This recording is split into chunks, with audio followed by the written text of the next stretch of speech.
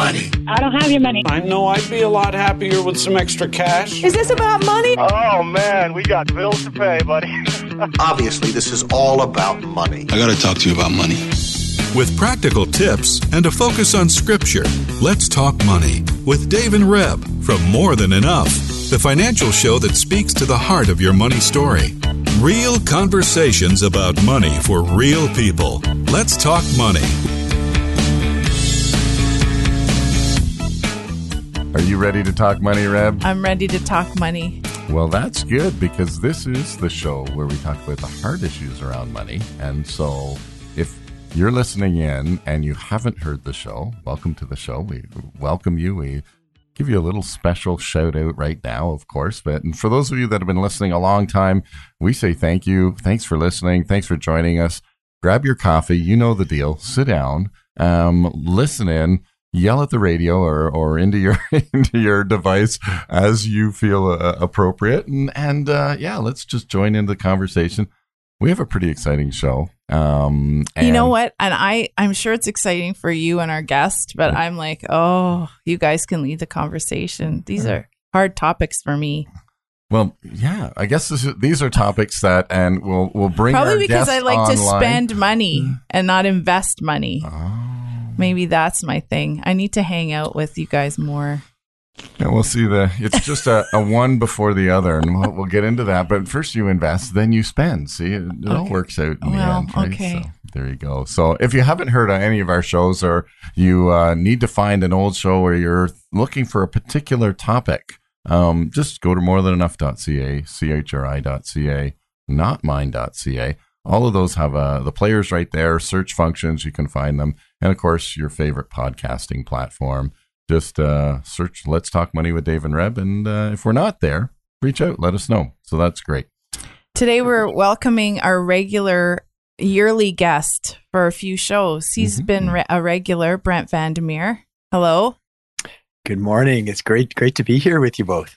He's a financial advisor in our city and of Ottawa. If you're listening around the world, I guess you could reach him if you wanted to via internet. But anyway, I'm so glad you're here, Brent, because you're going to talk investments with us this morning. And I'm going to learn from you like I always do. But super exciting, right?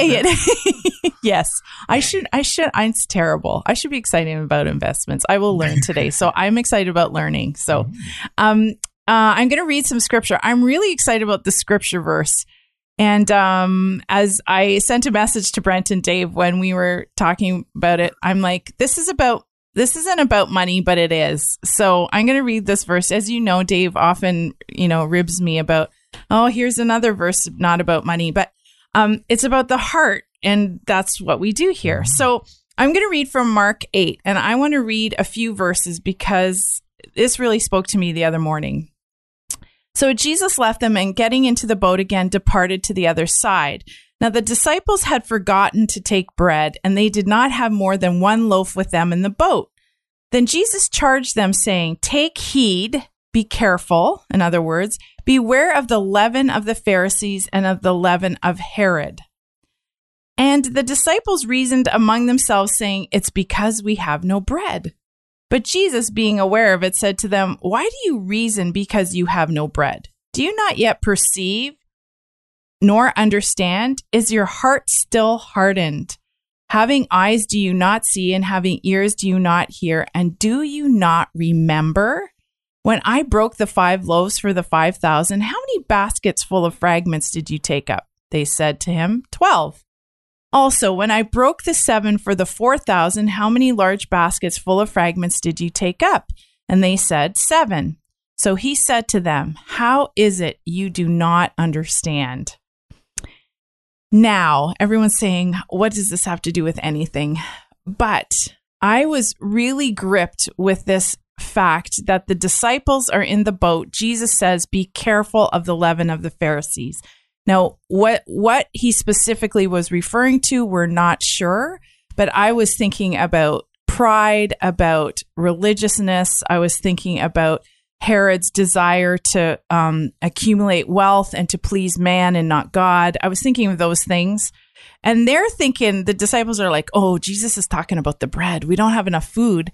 And Jesus is like, don't you guys remember? Don't you understand that I'm good and we have a good Father who provides for us? I'm just summarizing that part, but there was so much in it that gripped me when I read it. And I'm like, here we are focused on one thing. And Jesus is like, okay, be careful of pride. Be careful of what character issues that are developing in you. Be careful of these temptations that are common to man. And I was thinking of the verse in 1 John where it says, the lust of the flesh, the lust of the eyes, and the pride of life. He's warning, take heed. And they're like, oh, he must be talking about the bread because we don't have enough to eat. And they're on a totally different thinking pattern. And Jesus is trying to aim them to what's important, and they just don't get it. And he stops, though, and he says, do you not remember? Do you not have eyes to see? Don't you understand? And I was thinking about it in context of even our finances, that sometimes we're getting sidetracked off the thing that is important to the Lord, which we know from Matthew 6 is seek first his kingdom and his righteousness, and all these things will be added to you. I hear the echo of that teaching in this passage. And I don't know what you guys think, but it really stops me short when I'm thinking about money or lack of money or the grocery cost these days, or which we might talk a little bit about inflation today, how these things are more expensive for us in the flesh to purchase.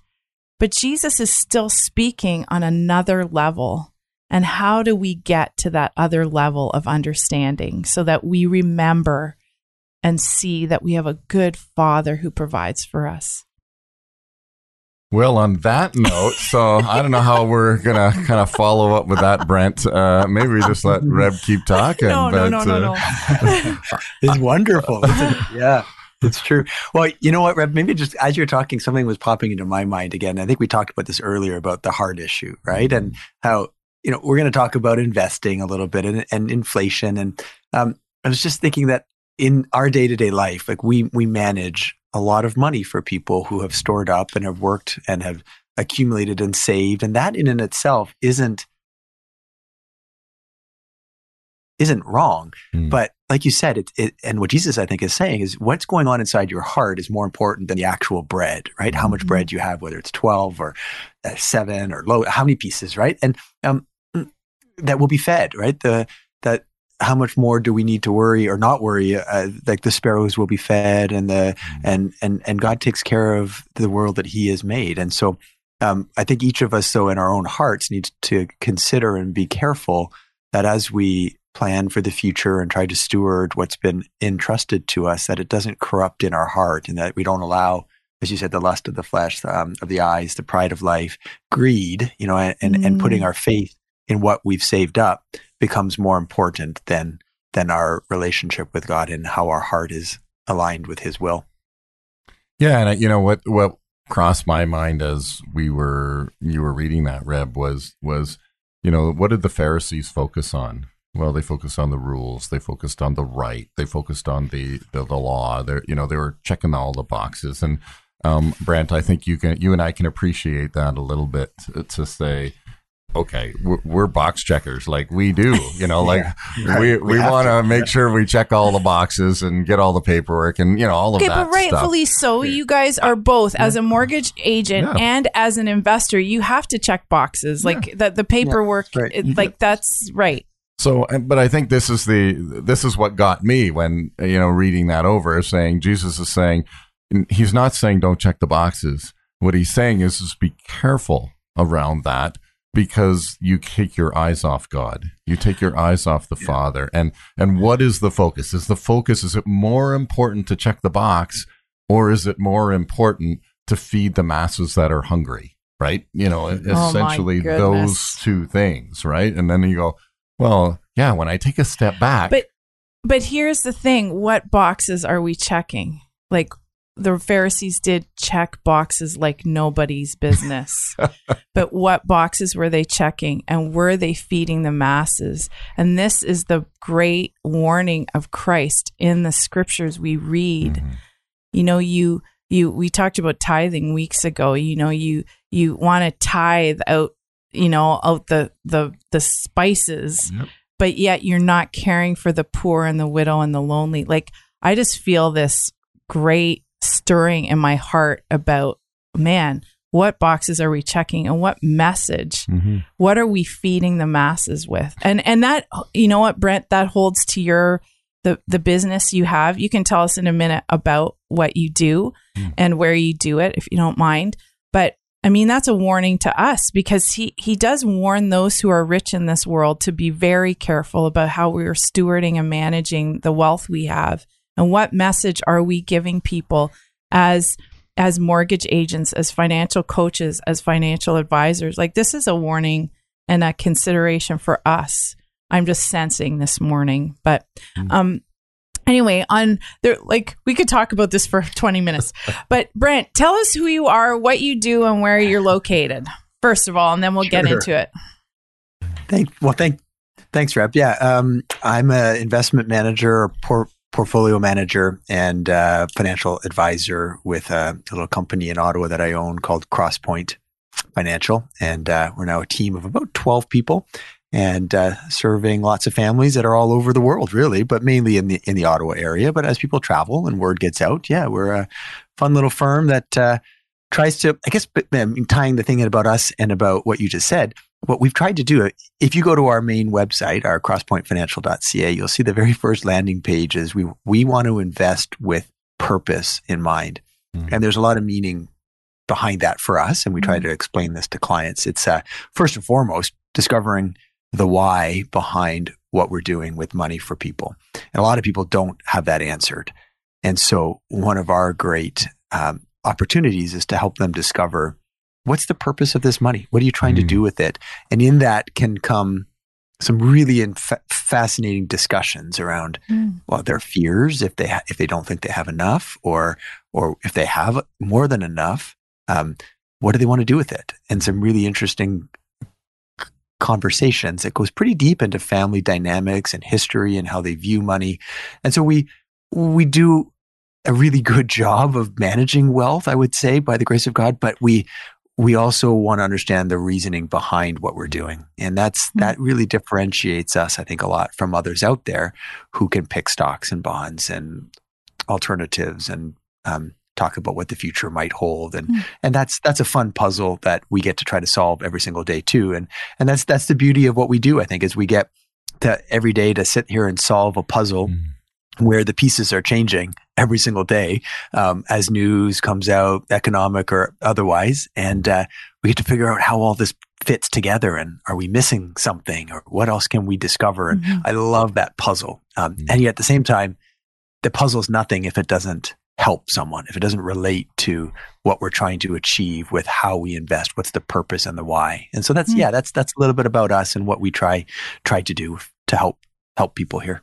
That's great, because in all our times with you the last year or two, we haven't asked you these questions. So it's really nice to hear again what you're about. And we're going to dig right in, segueing from that conversation from Mark 8. But how we want to talk about investment and the inflation. And this questions came from actually one of our clients who said this would be a great topic for a radio show. So here's the first question I guess we have on our list today. How are people repositioning investments in these days, given the higher inflation numbers? Like, what's going on out there? Yeah, that's really interesting. In fact, maybe a nice tie-in is, I was thinking also as you were reading the verse later on, and it talked about the rulers, right? And the Roman Empire is one of the first stories that I heard about inflation. And as I looked back, and I'm not an academic or a big expert on the history of money, but in some of the books that I've read, the stories around the Roman gold coins getting shaved around the outside, and to basically take some gold off of them. And it meant that there was less gold in the coins that you were now using. And that's partly why I believe they they put those little ribbed lines along the outside of a coin over the years so that you could see whether it was shaved or not, right? And someone was taking value out of it. And that's what inflation is, right? Your token of exchange, your unit of currency, whatever it is that is representing value to you. And by the way, that value is time and effort that goes into something. That is what work is. Money is a unit of account for that. That can be eroded, and therefore over time it takes more and more of those units of account, that currency, whatever it is you're going to use, to purchase the same good or the same asset. On the same other side of that coin, there's lots of stories you can see about how the goods we buy for the same dollar value might actually have less in them, whether you're looking at a box of crackers or juice concentrate or just things like that, right? Frozen vegetables. A bag of chips. Yeah, we can feel this cost. We do. Higher. Yep. Yeah. So investing in that world, I think there's a lot to slowly unravel here, but inflation and the erosion of our purchasing power is probably one of the number one threats that we as planners try to highlight to people. And it's fascinating when I do a financial plan for someone and we project what their assets are going to be, and more importantly, we say, okay, what's your lifestyle? What's the core sort of spending that you and your household need? And then we do a very simple inflation calculation, and we have this nice little chart that shows what that lifestyle today might be, say $50,000 a year. Well, at very moderate inflation rates, by the time they're 90, that number is astoundingly high at even just a very low inflation rate of say 2 or 2.5%. And today we're seeing higher readouts, 5-6% in Canada and the US. We'll get into this maybe a little later.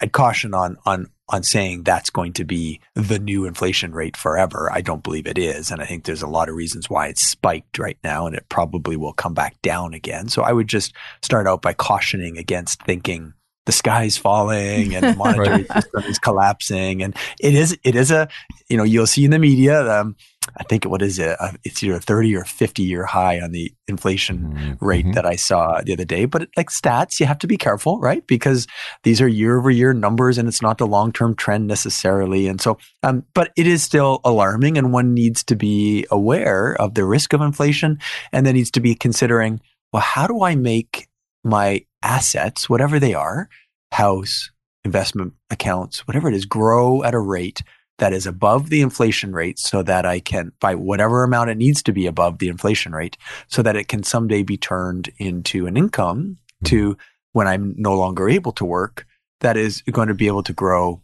at above or at the inflation rate to keep my standard of living at the level that I wanted it to be. And so, yeah, it's a big, big challenge, and it's a tough one because it's not something that you see every day, right? It isn't printed at the stock market pricing. It's not sort of posted everywhere. You just see this, you feel this creep. So it's also got a psychological component to it that we can fall into sort of pits, I think, sometimes, or views that might not actually be scientifically true or mathematically true, because we happen to buy a certain type of product that goes up at a really high rate. We say, well, therefore all inflation must be at X number, right? And but I think we all know it is high and it's increasing, and we have to be aware of how to plan for that. So yeah, we spend a lot of time thinking about how to do that. And I think the context of the planning that should go in place before, in terms of what ifs, right? What if inflation is 2? What if it's 4? What if it's 6? What does that mean for planning one's future pension plan, basically?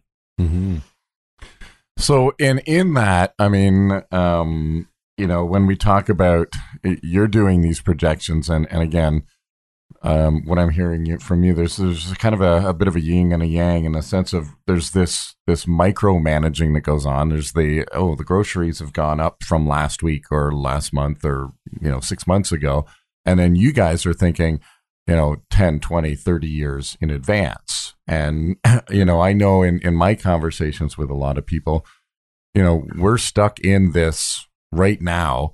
We have short memories, so we don't remember that, the interest rate or inflation or whatever we're looking at before COVID had actually dropped during COVID and how that affected markets. And, now we're on a kind of an upward swing. And what does that look like? And, all of those things. So we do have a short memory as people. But how do you, in the midst of that, just speak to that heart issue around, okay, there is enough. And I think this links to what Jesus is saying in Mark is, how much do you manage, and then how much do you just trust that the Lord's going to take care of that in the immediate moment? Yeah, I was going to say, Brent, speak to that. Well, humbly, most of my work is done looking longer and positioning assets for future growth, right? So we are longer, big picture kind of thinkers. For someone, who's looking at the now, right? How do I pay the grocery bill? I think it becomes more of a sort of out of my wheelhouse to a degree, but what I can kind of think is the main issue there in the moment is earnings power. If I look at those numbers that are produced, really on average, the average worker's earnings haven't kept up with the rate of inflation and the cost of goods, like the real basket that people spend money on, right? Whether it's the grocery bill, the fuel bill, the utilities and things like that I think definitely have gone up at a faster rate than their wages have gone up. And so we feel a crunch, right? Yeah. And those are short-term things that people have to kind of figure out. Either I got to cut my costs, like there's really only two ways to do it, right? Is I cut my costs and my footprint has to decrease, or I have to somehow find a way to get the earnings higher, or have outside help from some source, right? And it's really, I don't want to mean that to sound in a heartless kind of way, because those are difficult things to do, right? Really, really difficult. But there's nothing sort of short-term, quick fix investment type thing. I would caution against anyone thinking that that's a way to try to solve that getting more money in the short term, right? Because these are volatile and uncertain times in the short term in terms of how to invest, right? But that's the crunch people are definitely feeling, and it's a bigger macroeconomic trend for sure. And I mean, maybe this is a bit off topic, and but I was just thinking, because we're vulnerable in the short term, right? With these, the crunch you just described, when we hear about a quick fix investment somewhere, we're prone to perk up our ears and think, oh, well, this is a nice, quick way I can make money. But you're basically telling us, like, be very careful of those messages. I would say for sure, 100%. Over my 20 plus years of doing this, those normally never work out. I mean, what we're looking at, maybe I'll spend just a couple of seconds explaining that. A lot of people who are risk averse right now are saying, well, I used to buy GICs or bonds, and how can I do that now? And I think the answer is really you can't. You can buy a locked in GIC and get 1.5%, or a government bond, its yield on the 5 years gone, up recently, but that means its price has gone down, by the way, if you had owned it earlier. So people are actually negative in bonds that they bought a few months ago. But yields have gone up from around 1.5 to around 1.75, 1.8. Well, inflation is higher than that, right? So if your investment is only earning 1.8 and inflation is even just 2, let's say, but actually in the short term, maybe 4 or 5, you're losing purchasing power significantly over time. And this has been, I think, a part of the orchestrated move that central banks and planners have done over the years. They know we need to do this because the debt levels are too high. And we've said years ago that the likelihood of the debt problem is they're going to try to inflate it away. And that's what's going on. And so what it means is those who have excess, who have money to invest, have to be sort of pushing that money outside, and maybe even outside their comfort zone, but up the spectrum of risk to own things that are more volatile in their price, because they're not being compensated with the safety right now, right? And that's been the thing we've had to work on with clients to get them accustomed to higher risk, because they need to take that risk, whether they want to or not. And so a few of the things that we've done on that side, like actual investing, just to give people some practical things to think about. I'll just go through sort of the main asset classes that people use in an investment account. A big chunk of people's money is in the safe stuff, bonds, right? And Well, I think there you can't own these long-term government bonds anymore because you'll lose money when interest rates go up. And that's what's expected to happen as inflation starts to rise. And so using more unconstrained strategies that can go globally or different types of fixed income, or so that's an unconstrained strategy that can go up a positive real yield curve, inflation-linked bonds over nominal bonds, and just things that are tied to the yield going higher. There are some out there that you can look at, but generally keeping bonds on the lower end of your allocation is probably wise right now. On the stock market side, equities, that's where you own a business. This is probably one of the best places to be investing, I would say, despite the volatility that we're seeing. But we're focusing on value-oriented businesses now, ones that have somewhat been out of favor for a number of years, while tech and growth has really been the winner. But big blue chip dividend names, things that we use on a regular basis, those companies are actually, relatively speaking, cheaper and have a good history of pricing power increases. So when you need something that a company provides, it has what we call pricing power. So they can raise prices because people need it. And that's what we're seeing in inflation. And their costs are relatively contained and stable. Therefore, they can maintain their earnings. And that's when you own a business, when you own a stock, that's what you really want is a company where its earnings are stable and can be resilient given a higher inflation. And that means they have to have pricing power. They have to be able to raise prices and keep costs in check. That's what we're looking for in order to find businesses that can weather a higher inflationary period. And there are certain sectors that are definitely better for that. I think things like gold and commodity related, whether it's oil and the businesses that are in that space, the whole commodity space, these are hard assets, right? They tend to do well in higher inflation periods as well. And the last two, as I'll close off, because it's probably getting a little boring here, but the real estate space, real estate's a strong one. I think that's always, if it can produce income and can go up in value, that's wise to own. And infrastructure businesses as well, those that own highways and tolls and bridges and ports and things like that. We also try to find businesses like that are highly linked to doing well in higher inflationary times. So you can mix all that together in a right risk level and should be able to weather a higher inflationary storm. There you go. And for those people that just had their eyes glaze over that last minute or half, that you can just simply call Brent's office and say, hey, Brent, need to chat about the last 2 or 3 minutes of the podcast over at Let's Talk Money. What was that you said? What were you talking about? Because it was Greek or Roman or something else. But Brent, so appreciate your insight. And again, for me, who's ingesting all of that last few minutes specifically, I love the way you guys tie the heart and the practical together. So, and that's just. And we're going to continue the conversation actually next week. So, come back to hear more of Brent. So, and for those of you that are listening, join us next week when we talk money. Let's Talk Money is a division of More Than Enough Financial Fitness, where God is transforming hearts and bringing hope for today and freedom for tomorrow. For more information or to comment on today's show, please visit morethanenough.ca.